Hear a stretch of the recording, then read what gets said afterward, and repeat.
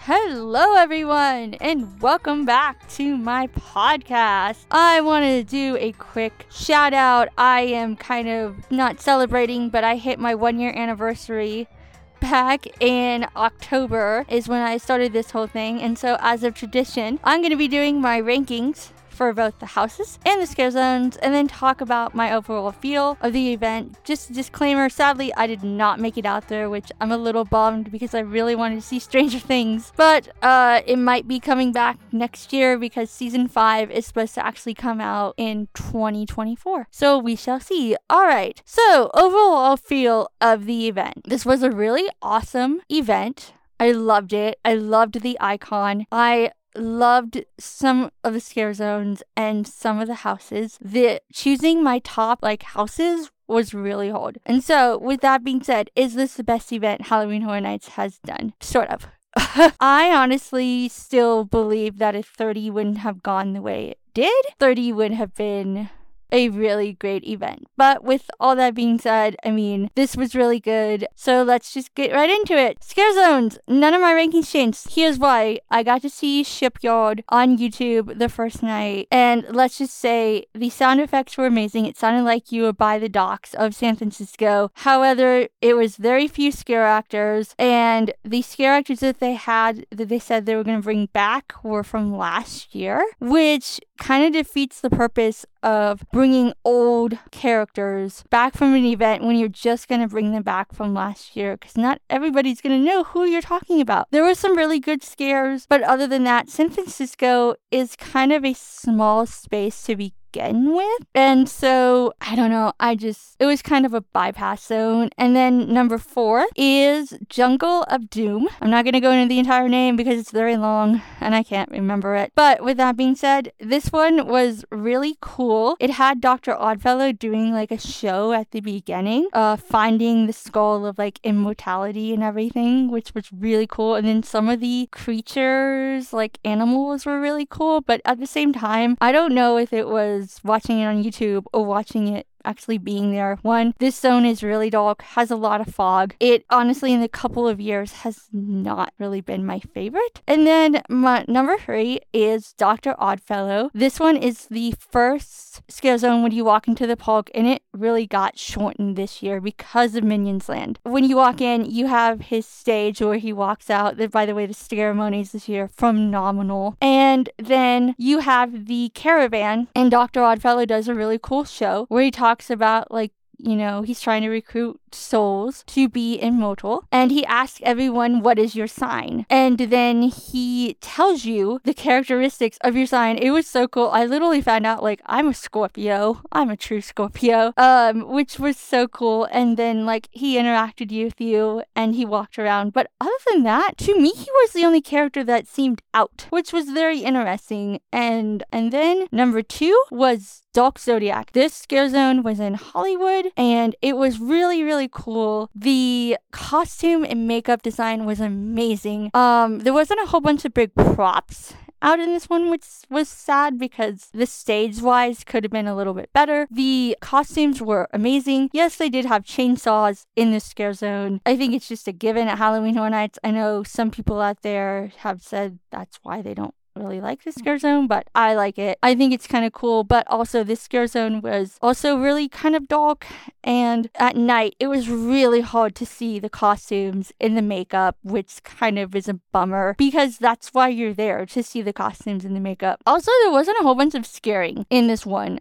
This scare zone was really cool. It could have been a little bit better, but I don't know. I think seeing it in person, also the fog this year for every single scare zone was absolutely insane, that it was maybe almost to the point of being a little bit unsafe. But that's Florida weather for you. And then number 1 is Vamp 1969. Oh my gosh, I loved this scare zone. The New York area of Universal has completely redeemed itself in my eyes. They have not used this much space since 25, and it was amazing. They had a little sideshow with vampires. Some stuff happened. There was people dancing. They played a bunch of awesome music, everything from Sweet Caroline, which was really fun because people actually like sung along, which was really cool. They played the Beatles, they played the Monkees, they played just all different kinds of awesome music. Now, I understand that not everything they could have played because of copyright issues. I totally get that. But this Scare Zone was just so cool because you couldn't tell who was a scare actor, who was a guest, and it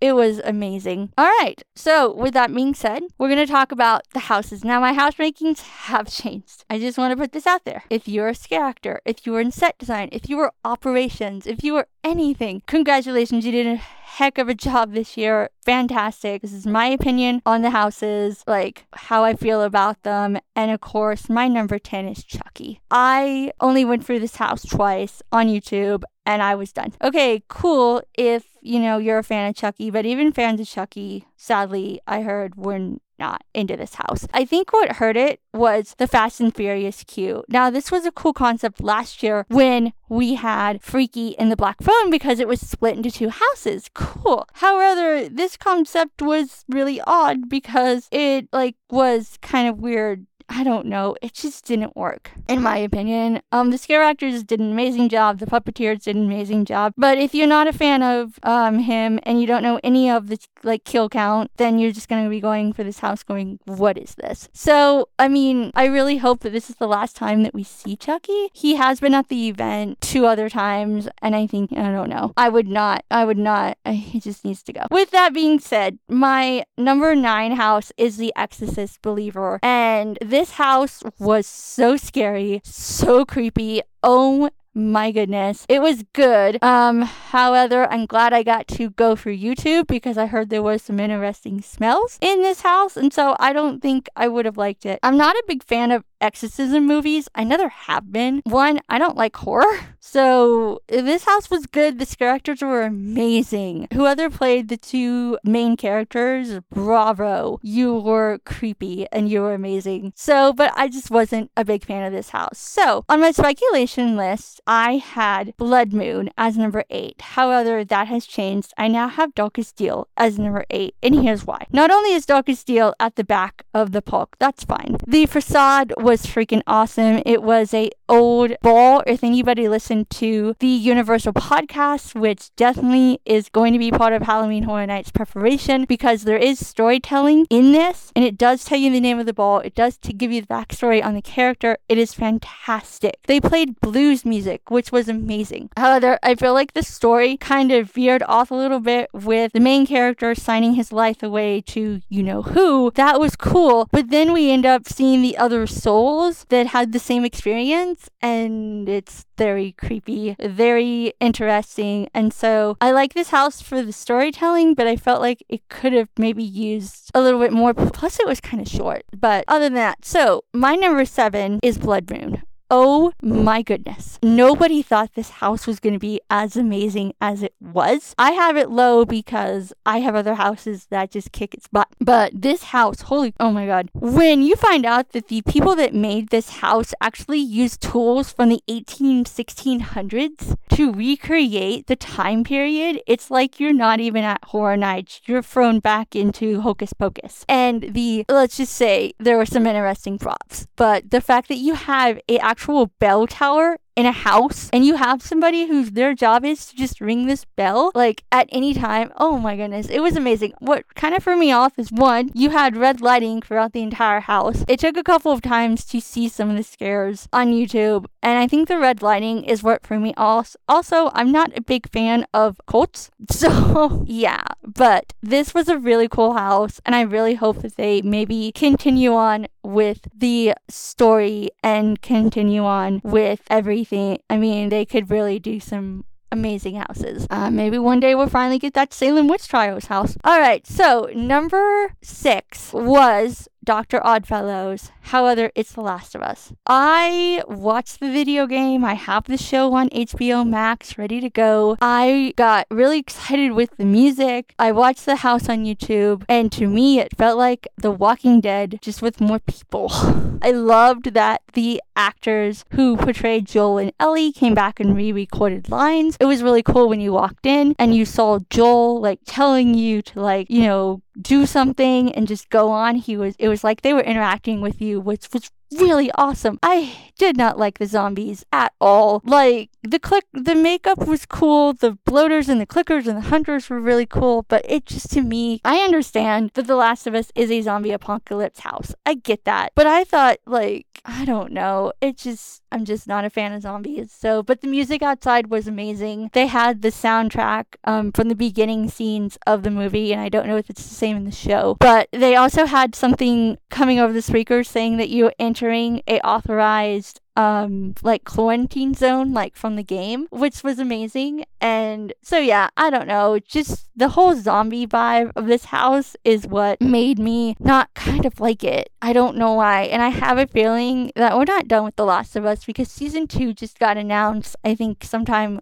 this year for HBO Max. I don't know when it's coming out, and I know that there's a second game. So, but yeah, alright, so number 5 is Yeti. This house was amazing. Oh my gosh. The fact that 1, it didn't move on my list. 2, the Yetis were pretty awesome. The one awesome thing is that we had a bear in the house, like a character playing. He's called HHN Bear, and he's famous for being in a couple of houses, and if you shout really loud, he will dance for you, which is pretty cool. So the fact that he was in there scaring, amazing. The Yetis were really creepy. One of them even got me on YouTube, which I think if that would have happened in the house, it would have been crazy. The cabin setup was really good. They had some really great projection mapping going. You just didn't really like the human characters because, I don't know. But overall, it was a really great house. The reason why it's not higher is some of it felt like the house in 2019, which was a snow version of this house. So, shout out to all the people that played the Yetis. Shout out to,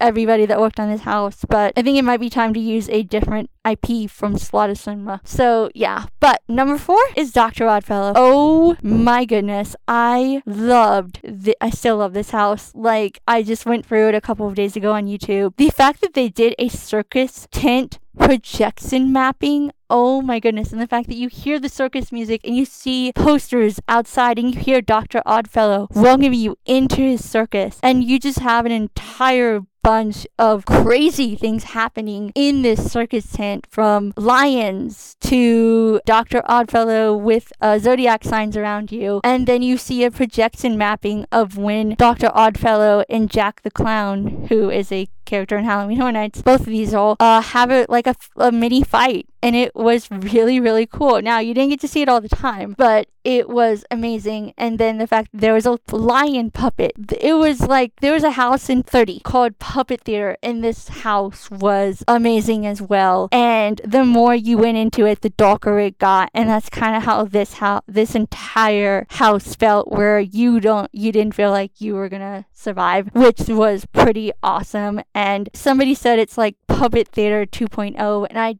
definitely feel that. Like, this house is definitely going to be in my top houses. Absolutely. Alright, so number 3, I'm so sorry, was originally Dueling Dragons. My number 3 house is Stranger Things, and this was my number 1 anticipated house. And it, it was amazing. You walk in, you see Eddie's trailer from the show, you hear the Stranger Things music, you see the projection mapping of Chrissy floating up in the air. Awesome. Then it gets a little interesting because you have Max. If anybody has not seen the show, I'm sorry, I'm giving major spoilers. You see Max and she's telling you to leave, and there was a missing scare actor, which was interesting. And also, I'm still trying to figure out why the clock from the show is sitting on its side, because I've binge watched the show. I did not remember this clock being on its side, like laying down. I remember always being stood up. And then you have a couple of other cool scenes, and then you go into the main one of Max running up the hill with Vecna. The music is turned very low. I understand copyright issues. I get that. But, like, this is a song that the artist just got into the Rock and Roll Hall of Fame last week for this song. And so, like, yeah. And then you go and you have the famous Metallica scene, which it doesn't actually play Master of Puppets. Yeah, the scare actors in this house, fantastic. It had some issues. And, this is why it's number 3. And I'm sad I didn't get to see this house, but I think it no matter if I saw these in person, no matter if I saw them on YouTube, they would have been the same, because I don't know, just the fact that we didn't have one's house that he grew up in. Hollywood got that, which was fantastic. My favorite Stranger Things is still the number one season 1 that we got in 2018. This one is second though, so it's not as bad as the last one we got. I do believe that, and I'll go into speculation season more in January, maybe December, we'll see what happens. Why I do think we're not done with Stranger Things. Like I said, season 5 is actually supposed to be coming out pretty dang soon, like probably next year. It's going to be divided into parts again, and it's supposed to be, from what I'm hearing, probably one of the scariest seasons, which I'm excited. I loved this season. This season was fantastic. There were so many things that just got left out, and so that is why it's my number 3. My number 2 house, was Universal Monsters, and my number 2 house this year is Dueling Dragons. This house, oh my goodness, it was beautiful. Oh, when you walk in and you have the facade of the restaurant of the area, and that is what you're walking into, with Merlin supposedly narrating and telling you that you're going on a quest. Oh my goodness, so cool. You walk in and you have knights, you have like it's a war, you have sound effects, you hear the dragons. It is so amazing. You see the spell book, you see the queue come to life, and then you see the dragons up above you fighting, and then you get to the end of the house and you can choose fire or ice, and you get 4 different endings. I think I got to see all different 4 endings. Why this house is number 2 and not my number 1? I love medieval stuff. I want Halloween Horror Nights to do a medieval house so freaking bad. I want them to bring Game of Thrones if they can. That would never happen.